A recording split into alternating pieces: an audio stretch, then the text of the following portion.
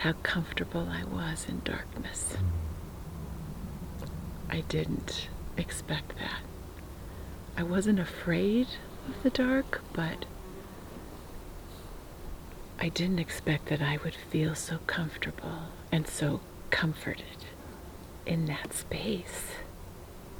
And I wasn't at first. That took a good night and a day to okay, instead of feeling like, oh, I'm going to hit something or something's going to be, on me, to just feeling this expanse and comfortable in that expanse. That was surprising. But then I think the ultimate surprise was what I learned and what I could feel in that. That was like, oh my gosh. Or I guess it was yesterday morning was that real awakening for me of that all that darkness I could feel inside of me. Not just me being in it, but it bringing breath and life to my whole body.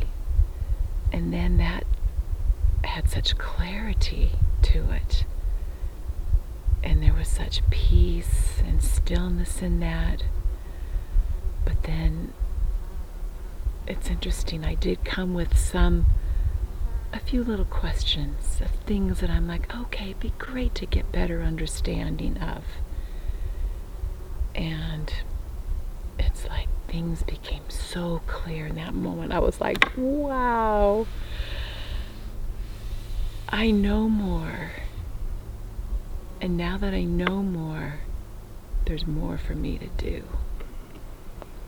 And some of those things just started coming into my mind's eye, and it was just incredible, really. To see that was like, oh, okay. I understand this just a little bit more. I understand why